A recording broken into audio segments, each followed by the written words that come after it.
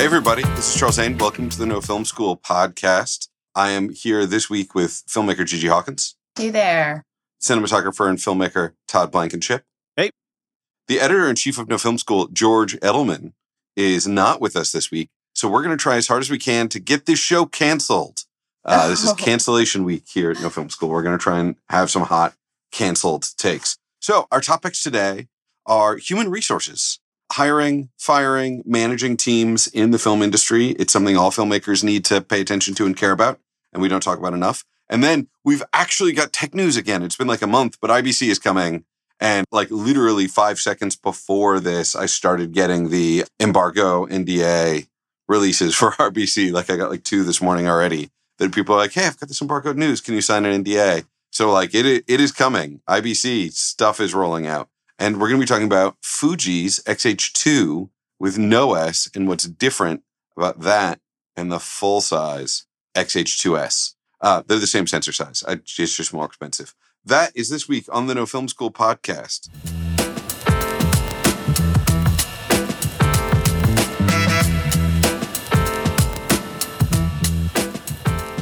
All right, so our first subject this week, human resources, hiring, firing, and the film industry. Why did we want to talk about this? So a lot of people have jobs where they never hire anyone and they never fire anyone. Like you get a job and you're like, I'm a teacher or whatever. And you are an accountant, you're a doctor, and like hiring and firing is not part of your life. If you work in entertainment at any level, hiring, firing, managing teams, managing resources is always going to be with you. If you're a director, if you're a DP, I mean, honestly, if you're a first AC, you're going to occasionally be the one hiring the second AC. It is something that affects pretty much everybody who works in entertainment in some way, that we have to learn hiring.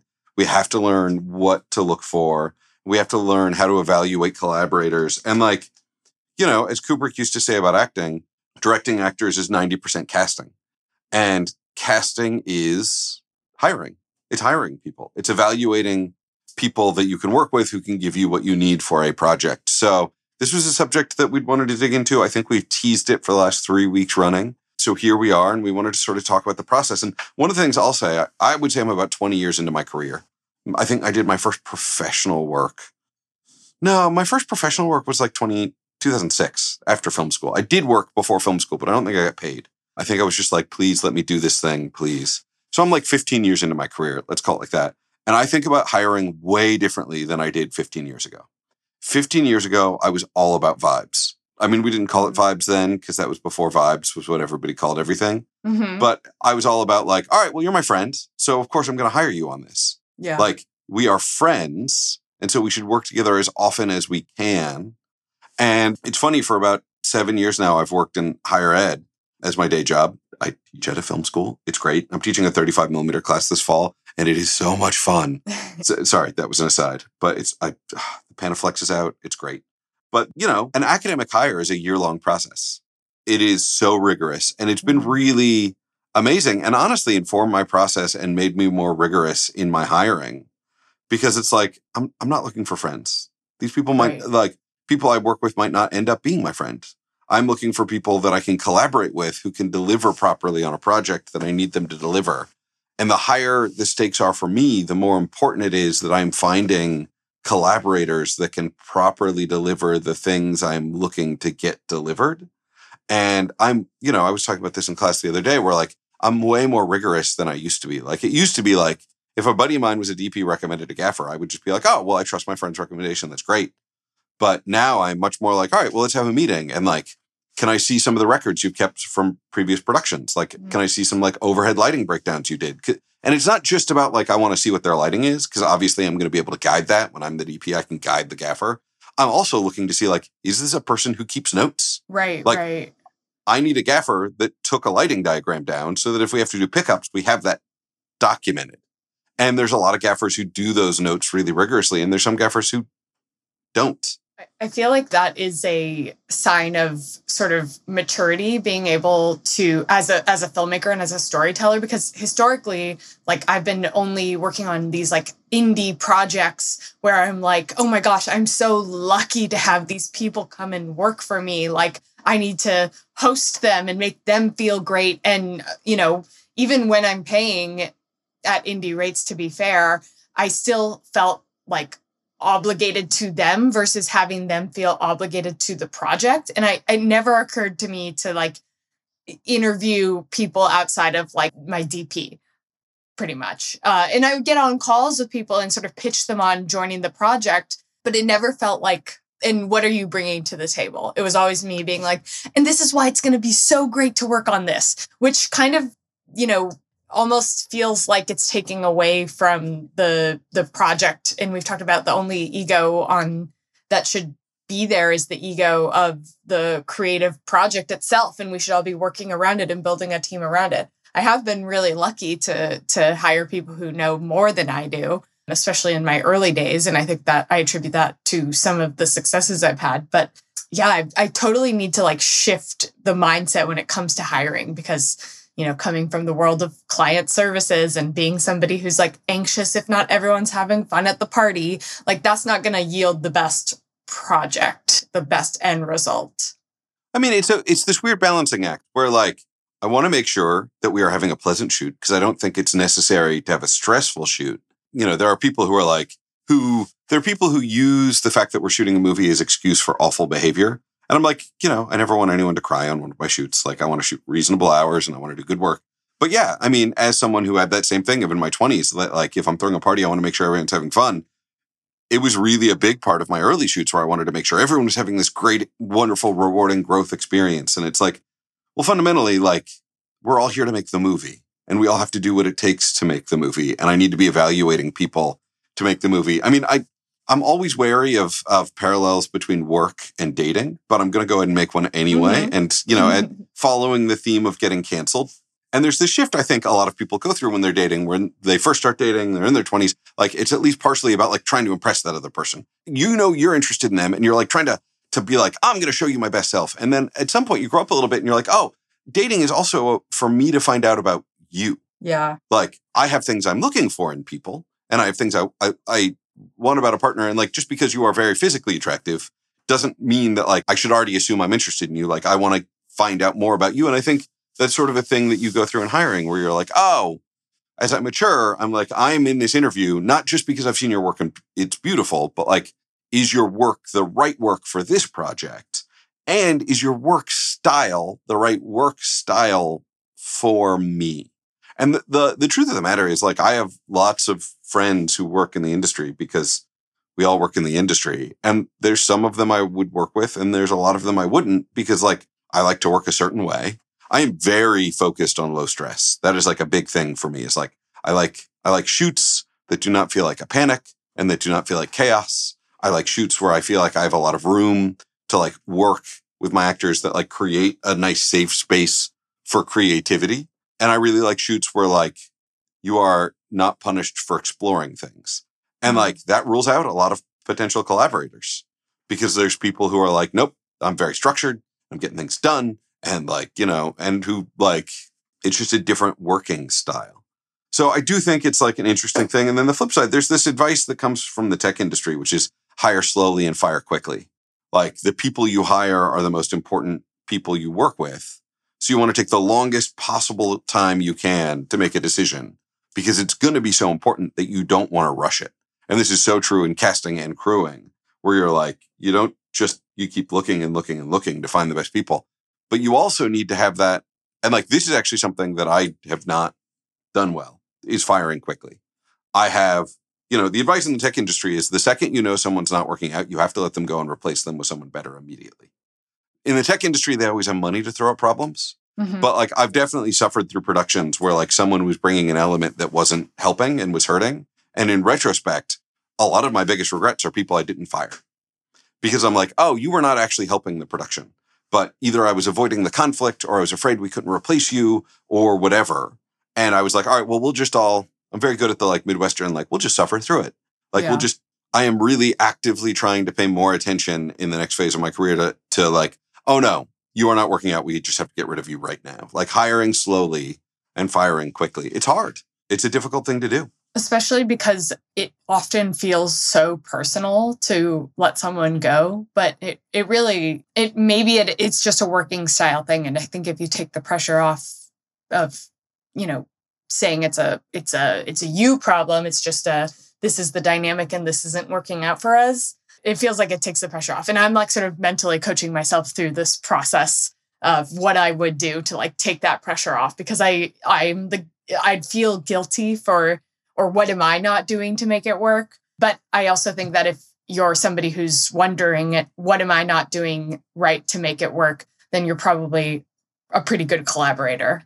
Yeah, you brought up the comparison with like dating. And for me, the way I handle things, I don't do a lot of like hiring as it relates to like things where there would be like human resources involved and all that sort of stuff. Like I haven't done a lot of like job hiring, but like for crew related things, like I am very much so like it's very like I'm a man of few friends and I'm a man of few people that I really trust. And so I think it's a problem. I definitely need to, especially as I grow, I need to get better at it. But like I have like 6 people that if I'm doing something, they're gonna be the first people I call. And I just need to know that what they're going to do is what I ask them to do. And if they like, it's funny because I've been thinking a lot about this because I've been, I've just been doing a lot of gigging recently and just kind of going out to a lot of other people's shoots. And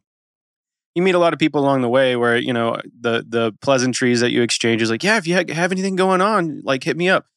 And it's funny because there's just like very clearly in my mind a thing that goes, okay, I'm not going to call that person. And then there's like sometimes where I'm like, yeah, that person's going to be part of my team now. And it's funny, like thinking through like, what are the differences of those two different things? It's like, and for me, it's like, it can be something really subtle. Like it can be something where it's like they just sort of like spoke up when it was out of their turn and like they started talking to the client or something. And it's like, no, you don't talk to the client. You're just supposed to be holding the camera. Like that's only for the producer and director. Like, or like, one time there was this younger guy and he started like talking to the talent about like, he was operating and he starts being like, yeah, do that. I'm like, bro, don't do that.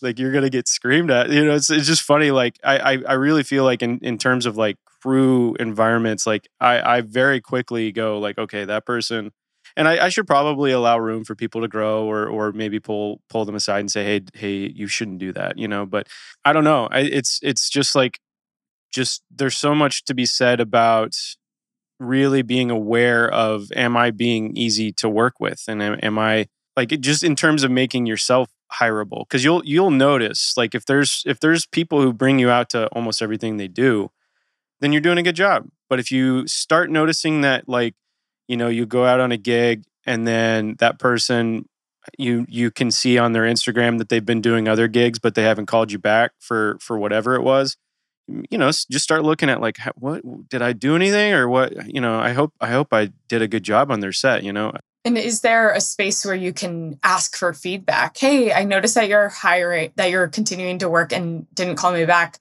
which is totally fine. But I'd love to hear your thoughts on what it was like working with me. Because, in every other industry, you have quarterly or annual reviews where you get to learn what other people think of your working style. And we don't really have that. I also, to your point, Todd, I think sometimes there's power in understanding a relationship where there is like healthy creative tension and being okay with that sort of like ability to work through things, but also like there's a point where it's like, oh, actually this person is just difficult, or they're not being solution oriented, or they're bringing up a problem and they're not bringing any solutions. Now streaming only on Disney Plus. My name is Taylor. Welcome to the Eras Tour. Experience Taylor Swift's record-breaking Eras Tour. Does anyone here know the lyrics? Prove it! Taylor Swift The Eras Tour, Taylor's version, with 4 additional acoustic songs. Now streaming only on Disney Plus. Have you ever wanted to watch something and it's just not available in your region? Have you ever been curious what UK Netflix or maybe some other country's version of some of the popular streamers has available that your local one doesn't? Well, there's something called NordVPN. And by using NordVPN, With the click of a button, you can access all kinds of content that maybe you didn't even know existed. With 5,000 plus server options, no show is out of your reach. So use my link, nordvpn.com/nofilmschool, and you can receive a huge discount on a 2-year plan plus 1 free month. We all love to binge shows, but privacy is a big deal too. NordVPN keeps your information encrypted, so you never have to worry about your IP or location getting out. We all love watching and streaming all these shows, but we also care about our privacy, and NordVPN keeps your information encrypted, so you never have to worry about your IP or location getting out. And they've also doubled down on keeping you safe with their new threat protection feature. So say goodbye to intrusive website ads and malware. Even if you download an infected file, threat protection will kick in and delete it before it makes a mess of your computer or whatever device you're using. So don't forget that there is actually no risk to you by trying this, because there's a 30-day money-back guarantee. So give it a try. If you like it, great. If you don't, you get a full refund and you can pretend the whole thing never happened. Check out my link, nordvpn.com/nofilmschool, to get your subscription started today. Yeah, I think really quickly, I think I've kind of figured it out in my head. It's so much an attitude thing. It's so much like a willingness to learn. Like if you want to learn and you want to get better, then you go up 100 billion% in my book. But if you like walk around like you know everything and you know what I say goes and all that, then I'm gonna delete your phone number out of my phone, because I just can't, I don't put up with that and I'm very much like Charles. I like a very low stress environment. So if people start being, you know, snippy about things, it's like, okay, that no more of that. So yeah, I think there definitely should be more transparency about like, hey, pull someone aside, like, hey, I didn't like when you did that, so don't do that anymore, okay? But again, if the person has that willingness to be like, oh, I'm so sorry, you know, it's like how they respond to that moment is so key in hiring to me. But it's often very clear. It's very clear in my eyes. Like if someone is really there to basically serve the project and not serve themselves, and you know, insofar as like, you know, obviously they're there for financial reasons to make money to pay their bills and whatnot. But yeah, it can be a very mentally exhausting experience, especially if you're just, you know, freelancing and you're out there doing gigs and wondering why, you know, your phone hasn't rang in a while. It's very, very difficult. And it's, you know, sometimes it's your fault, sometimes it's not. Sometimes whatever's sort of going on just isn't swinging your way. And that happens too. But, you know, I definitely think there's just so much to it where it's just about attitude. Like if you're on set, just have a good attitude. It's not that hard. And just be there to learn and get better, and like, you know, obviously be open to any sort of feedback. Because I think I've dealt with a lot of people who I just know if I said like, hey, don't do that on set, they'd be like, hey, I don't care what you have to say. You know, like, okay, sure, sorry. You know, and have a bad attitude about it. And it's just like, well, okay, you're probably going to struggle in this industry. You know, that's just, you got to just have a better attitude.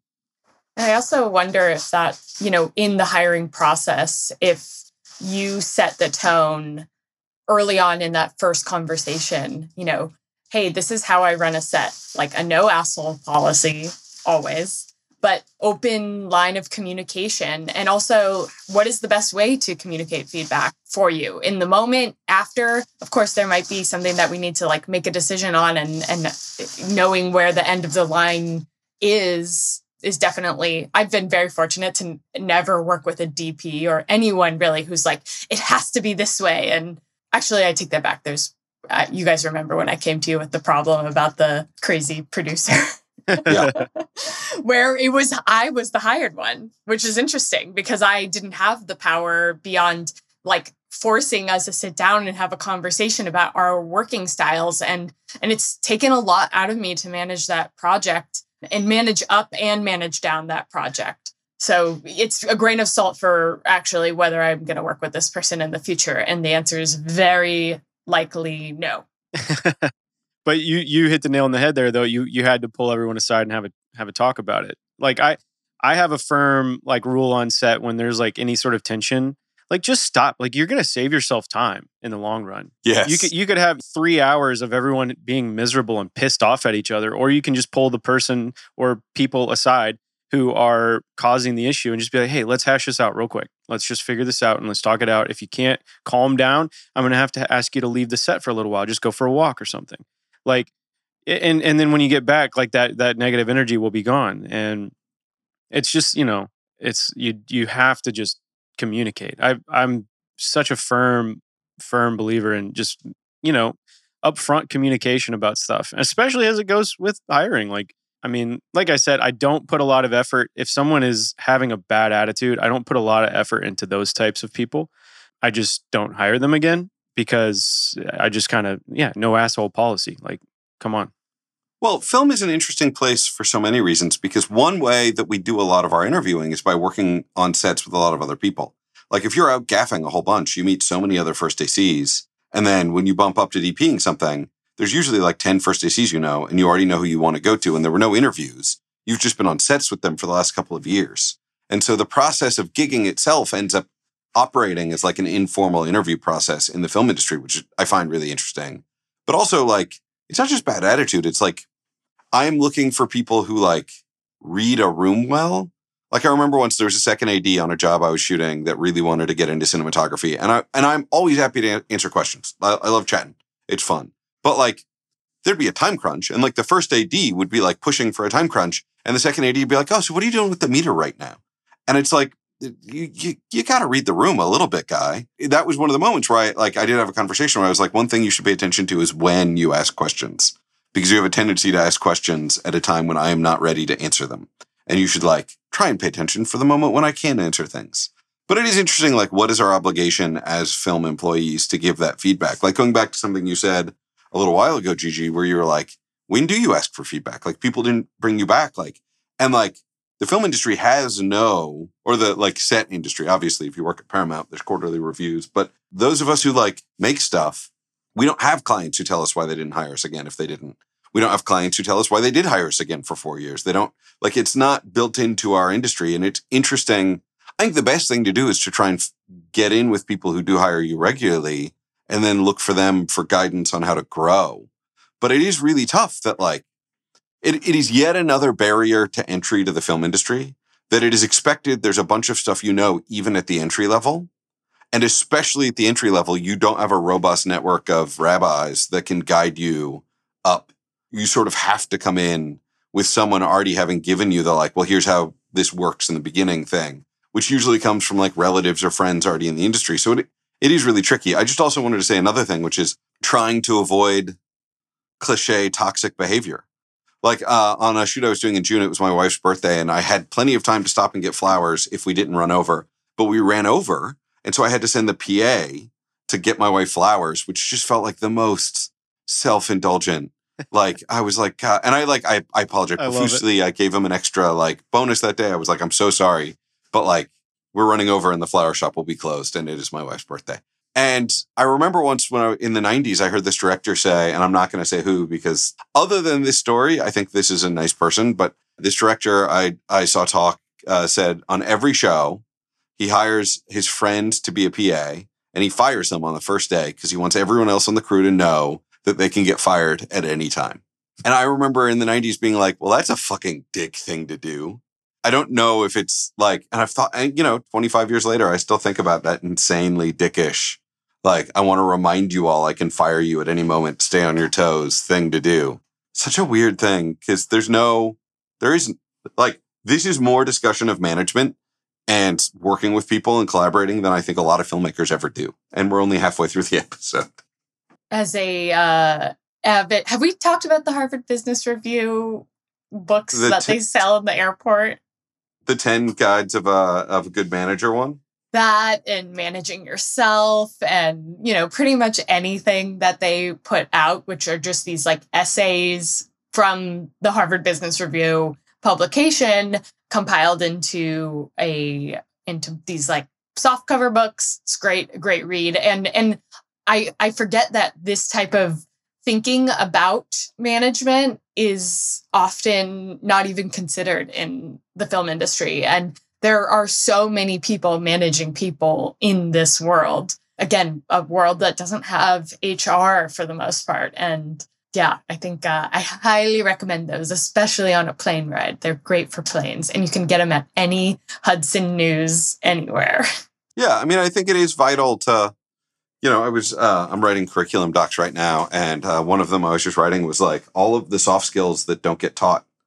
And this is one of those that like a lot of the people that I work with who've gotten to the highest places in the industry, there's this weird thing where like we hear one funny anecdote about some director being an asshole and knocking over a coffee cart on set. And I think it encourages a lot of people to think that that's how directors and producers and people in power act.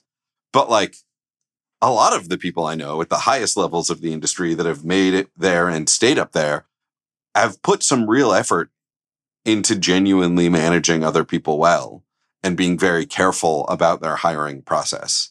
I do wish that we would find some way to do quarterly reviews. Like, I don't know, I can't imagine a DP being like, all right, guys, in between every 3 months, we're going to sit down and I'm going to talk about what we've been doing and what haven't we been doing. But I do think it's something that like could really be wonderful. Like in film school, we do it. After your big productions, we have postmortems where we talk about what worked well and what didn't in the crew and what people can learn. And the idea of trying to find a way to do that professionally, to acknowledge.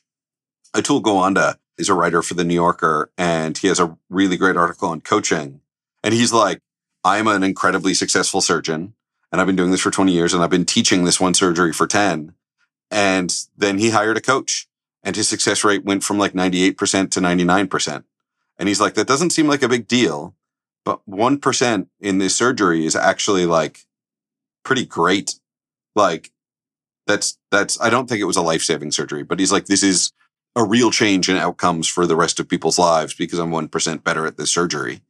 And so the idea of like lifelong coaching, the idea that like if Tiger Woods can have a coach, everyone can continue to try and grow is an interesting thing to try and think about. The problem is a lot of corporations use those quarterly reviews as a way of like firing the bottom 10% of performers and abusing people. So finding a way to foster a like, it doesn't feel like a cultural revolution self-flagellation session, but like, what can we keep working on to keep growing? I used to hire this key grip hero who was great, who at lunch would videotape setups and then look at the video at home to see how we could have done it faster and simpler. Wow, he's a true hero. Yeah, he was amazing. He had the most beautiful business card I'd ever seen. It was like this beautiful painting. And like, yeah, so literally at lunch, you just like, he'd be in there. And this was like 2005. So like, it was like not a phone camera. It was like, he brought a video camera to set to videotape what we had done so that he could think about like, could we have done this more efficiently? And I was like, you're fucking awesome. That's awesome. I bet that guy's still working. I would be. He's like watching game film. That's awesome.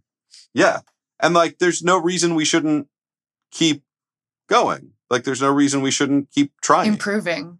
Actually, that reminds me of Ryan Thomas, who is a DP, but he also runs a rental company, like a gear rental company in the Bay Area. And there's a book that he recommended to me called like the 3-minute something. And in it, it's about managing and empowering employees to save 3 seconds. It's the 3-second something. To like look at how they can save 3 seconds a day. And he would kick off every single day for a year. And every day there's like a meeting with his staff that's like, okay, what solution can we look for to save 3 seconds in our workflow? And it's sort of employing the Toyota method of making cars as opposed to the Ford method of making cars. That's the background of it. But it wasn't until he had held these meetings for a year that somebody brought a solution that actually saved 3 seconds. And now, like years into holding and empowering the people below him, there's all these solutions being made. Like historically in the rental room, they weren't able to hire women because the gear that had to be lifted was too heavy. But then one of the employees was like, oh, I'm going to reconfigure how we're storing the gear and make it so it doesn't require somebody to lift these heavy things. They can just shift it onto a thing with rollers to move it. And now they can hire women, which is, or people who don't have typical like strength. And like that was an employee of his that he empowered to come up with this solution. And it's like, wow, that is like talk about amazing management style, like empowering bottoms up solution oriented thinking that then allows for a more inclusive hiring environment. Like it blows my mind. And I'm like so thrilled to know that there are people who are thinking this way in this industry. All right, guys, we're back with tech news. It's been so long, but I'm here to share. So this episode's dropping, I believe, Thursday afternoon. This news is embargo lifting Thursday afternoon. So I'm going to make sure it doesn't lift before that. But literally just now announced for shipping September 29th, Fuji has announced the X-H2. Now, a lot of you guys are thinking like, okay, well, didn't they come out with an X-H2S back in May? They did. They launched the X-H2S. It's a $2,500 camera. I'm a big Fuji shooter. I think Todd also shoots Fuji. So, we're a little biased here. When they first launched the S, like usually once you add that modifier to a camera, it's a good sign there's going to be other cameras in the platform. Like you wouldn't do an X-H2S and never offer like an X-H2 or an X-H2R or something. So they finally came out with the X-H2. And honestly, it's like slightly less exciting for motion shooters, but still a little bit exciting for us. And honestly, exciting for me because now I'm just understanding like, oh, okay, this is what the X-H2 is. This is what the X-H2S is. And I have a better sense of like how they relate to each other, which makes it easier for me to make a decision as I upgrade. I'm shooting right now on an X-H1 and I'm ready to go X-H2. And now that I know what the sort of roadmap is, it gives me a better sense of what we're talking about. So I would say that it's just called the X-H2, but I would say you should think about it as the X-H2R for resolution. So if the S is for speed, which means that's the faster camera, the plain old X-H2 is higher res. So it's a 40 megapixel sensor, which is like, it's batshit for an APS-C camera to have 40 megapixels. Wow. It is nuts. And it does pixel shift. So you can shoot 160 megapixel still images with it using pixel shift. Wow. Which is, it's a lot. I'm going to be honest, it's probably too much for most of your lenses.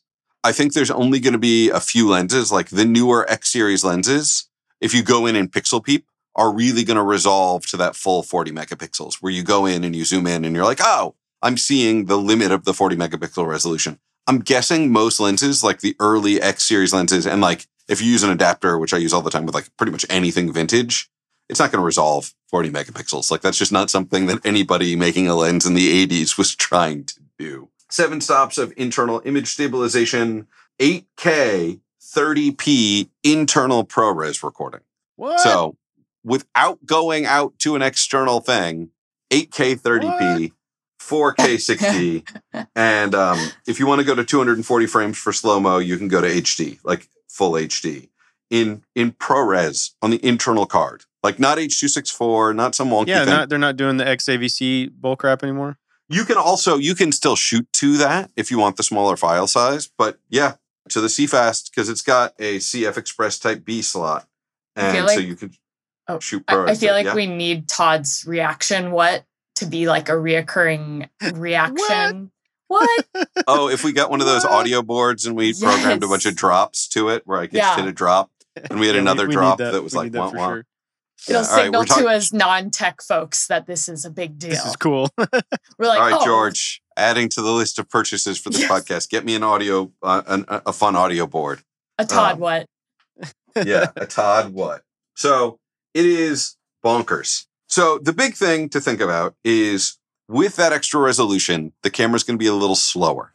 Now, 8K 30p is still plenty, and 240 in full HD is still plenty, but its autofocus is also going to be a little slower. So the big thing with the X-H2S is like insane autofocus. The autofocus is still going to be pretty good. Like they're definitely like, it will be a great autofocus camera. But if you're like, I'm a sports and action shooter, you're going to go for the speed. The rolling shutter is also not going to be as fast. This was one of the first like sort of press decks I saw really like spell out rolling shutter times. And I was like, I wish everybody who rolled out a camera would brag about their rolling shutter times more, because it doesn't show up in a lot of press conversations and a lot of tech specs, but it should. So the rolling shutter on the X-H2 is 1/88th of a second, and the rolling shutter on the X-H2S is 1/180th of a second. So it's more than twice as good. So you're going to get like, there's going to be way fewer rolling shutter artifacts. And then, you're only getting 13 stops of dynamic range on the 2 because you're getting that high resolution, whereas you're getting 14 stops of dynamic range on the S.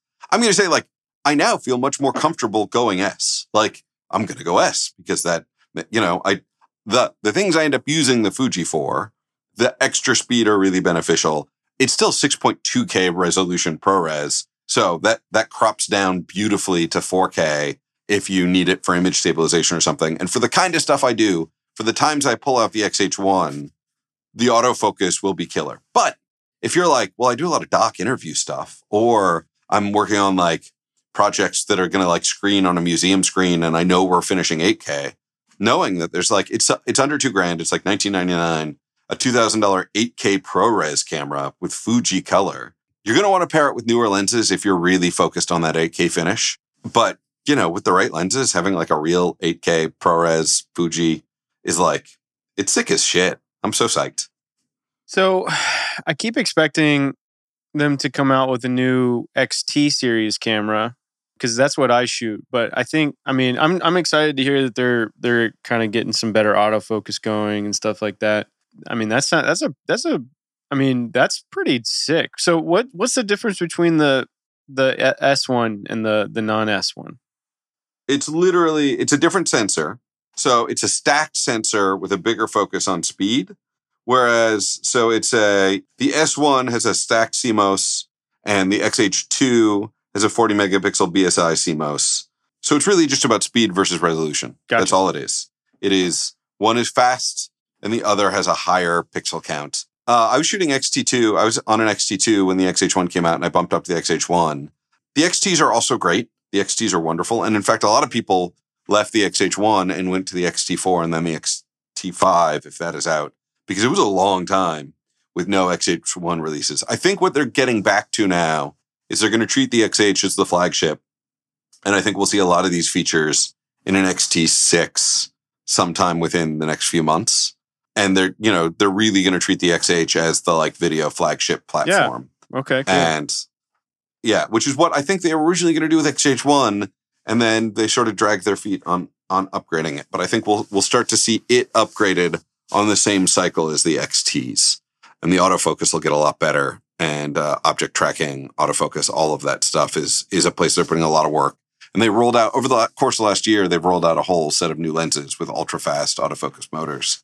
So, between that, the amazing internal stabilization and the color, we're sort of like entering a nice place with Fuji. And I'm like so happy that they're so back. Do you primarily shoot with the X series lenses or do you adapt most of the time? Because I'm always adapting for my Sigma glass. So I have like literally zero experience with the Fuji lenses, which I keep almost pulling the trigger on because they look really nice. But it was the lenses that got me. Yeah. So when I was like, all right, I'm finally buying a camera, and I was looking at everything, it was the combination of the color science and the lenses. And I have like 5 X series lenses, and I'm very happy. Okay.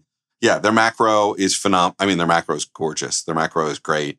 I honestly, it's funny because I'm thinking about buying the X-H2, and I was like, do I go for a zoom? Like, I have they're really kind of famous for like, they have an 18 to 135 zoom that's very popular. And I almost never shoot it to the point where I might sell it because the primes are just so nice. Even their pancake is really nice. So like the lenses are great. The lenses are not very cine style. Like they're very, like the one I'm shooting right now doesn't even have an aperture ring. It's like, it is, they're very focused on compact. Still. Yeah. But they make 2 cine X-mount lenses, the MK zooms that I've shot 2 projects on that I was like, oh, these are phenomenal. These are beautiful. They're truly parfocal. They're really nice. They've got like a really nice texture to them. So, I mean, the lenses are a big part of the appeal.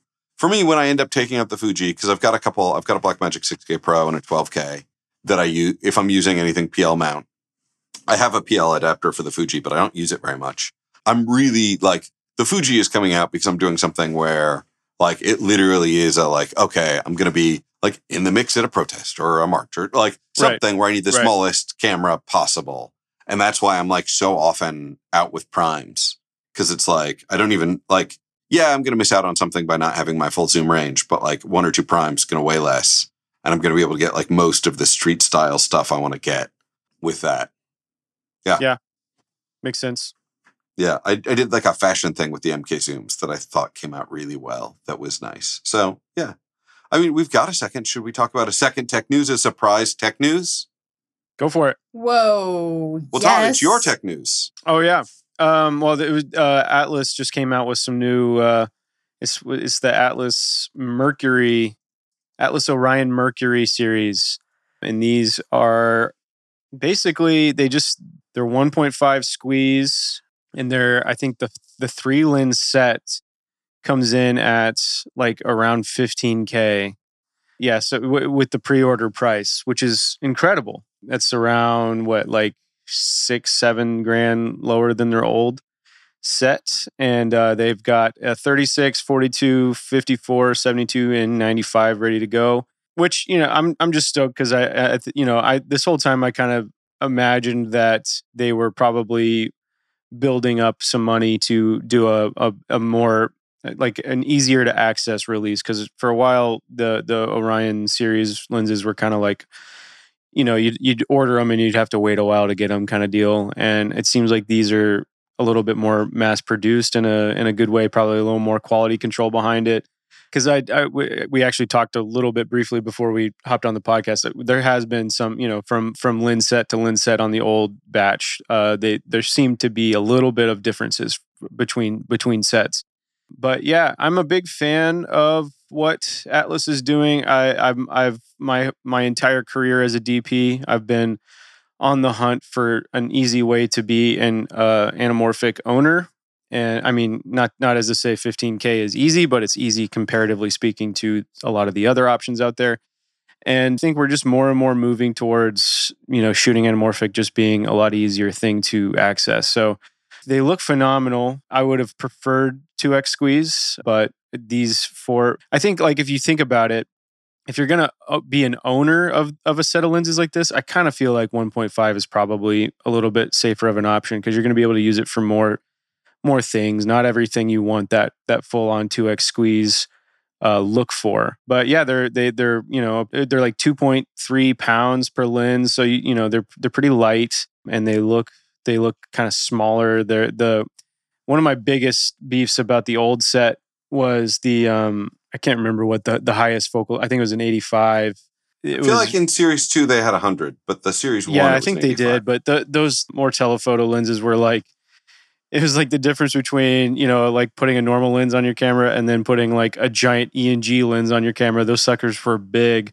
So, if you had to bust out that one, it was like, you'd have to really rebalance everything. But I mean, this one is, the 72 does look a little bit bigger, but nowhere near as much bigger than the old one. So yeah, I mean, I'm stoked because, if nothing else, this is the type of lens set that I've been waiting for someone to drop, where the old price tag of $7 to $9K on the old set coming down to like around $5 per lens is definitely a little more in my comfort zone. Especially, these are the type of lenses that you're going to be able to probably rent out to other people and, build a little bit of your business off of. So, I think it would be a good investment, and it's kind of in that nice owner operator investment price range, rather than, dropping $70K on a 3-lens set, for the price of, getting a high-end cinema camera or mid-tier cinema camera. You can have a full set of anamorphic lenses now, and you're not having to deal with any adapters or anything like that, because I've literally gone down the adapter route. I think every other year for my entire career, I go, okay, maybe this one will work.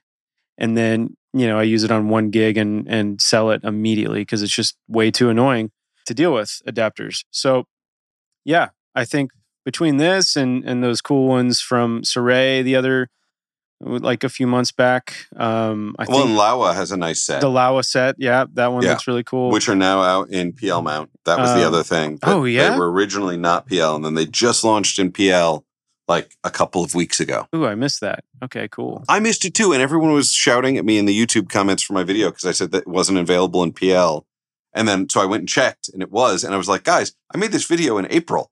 Like, you can't expect me to, like, know the future. It cracks me up how few people check the date on uploads. Like, I had a video on my YouTube channel where the whole thing, when I was out and about, I had a mask on, and I shot this like literally in like the summer of 2020, and I got like 4 comments from people being like, dude, why are you still wearing a mask?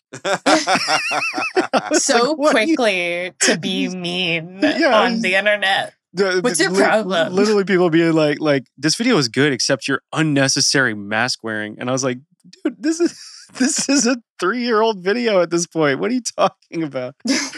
So funny. But yeah, I think finally, honestly, I thought it was going to happen a lot sooner than it has. Apparently, making anamorphic lenses is pretty tough because I expected I guess Rokinon did launch a set, right?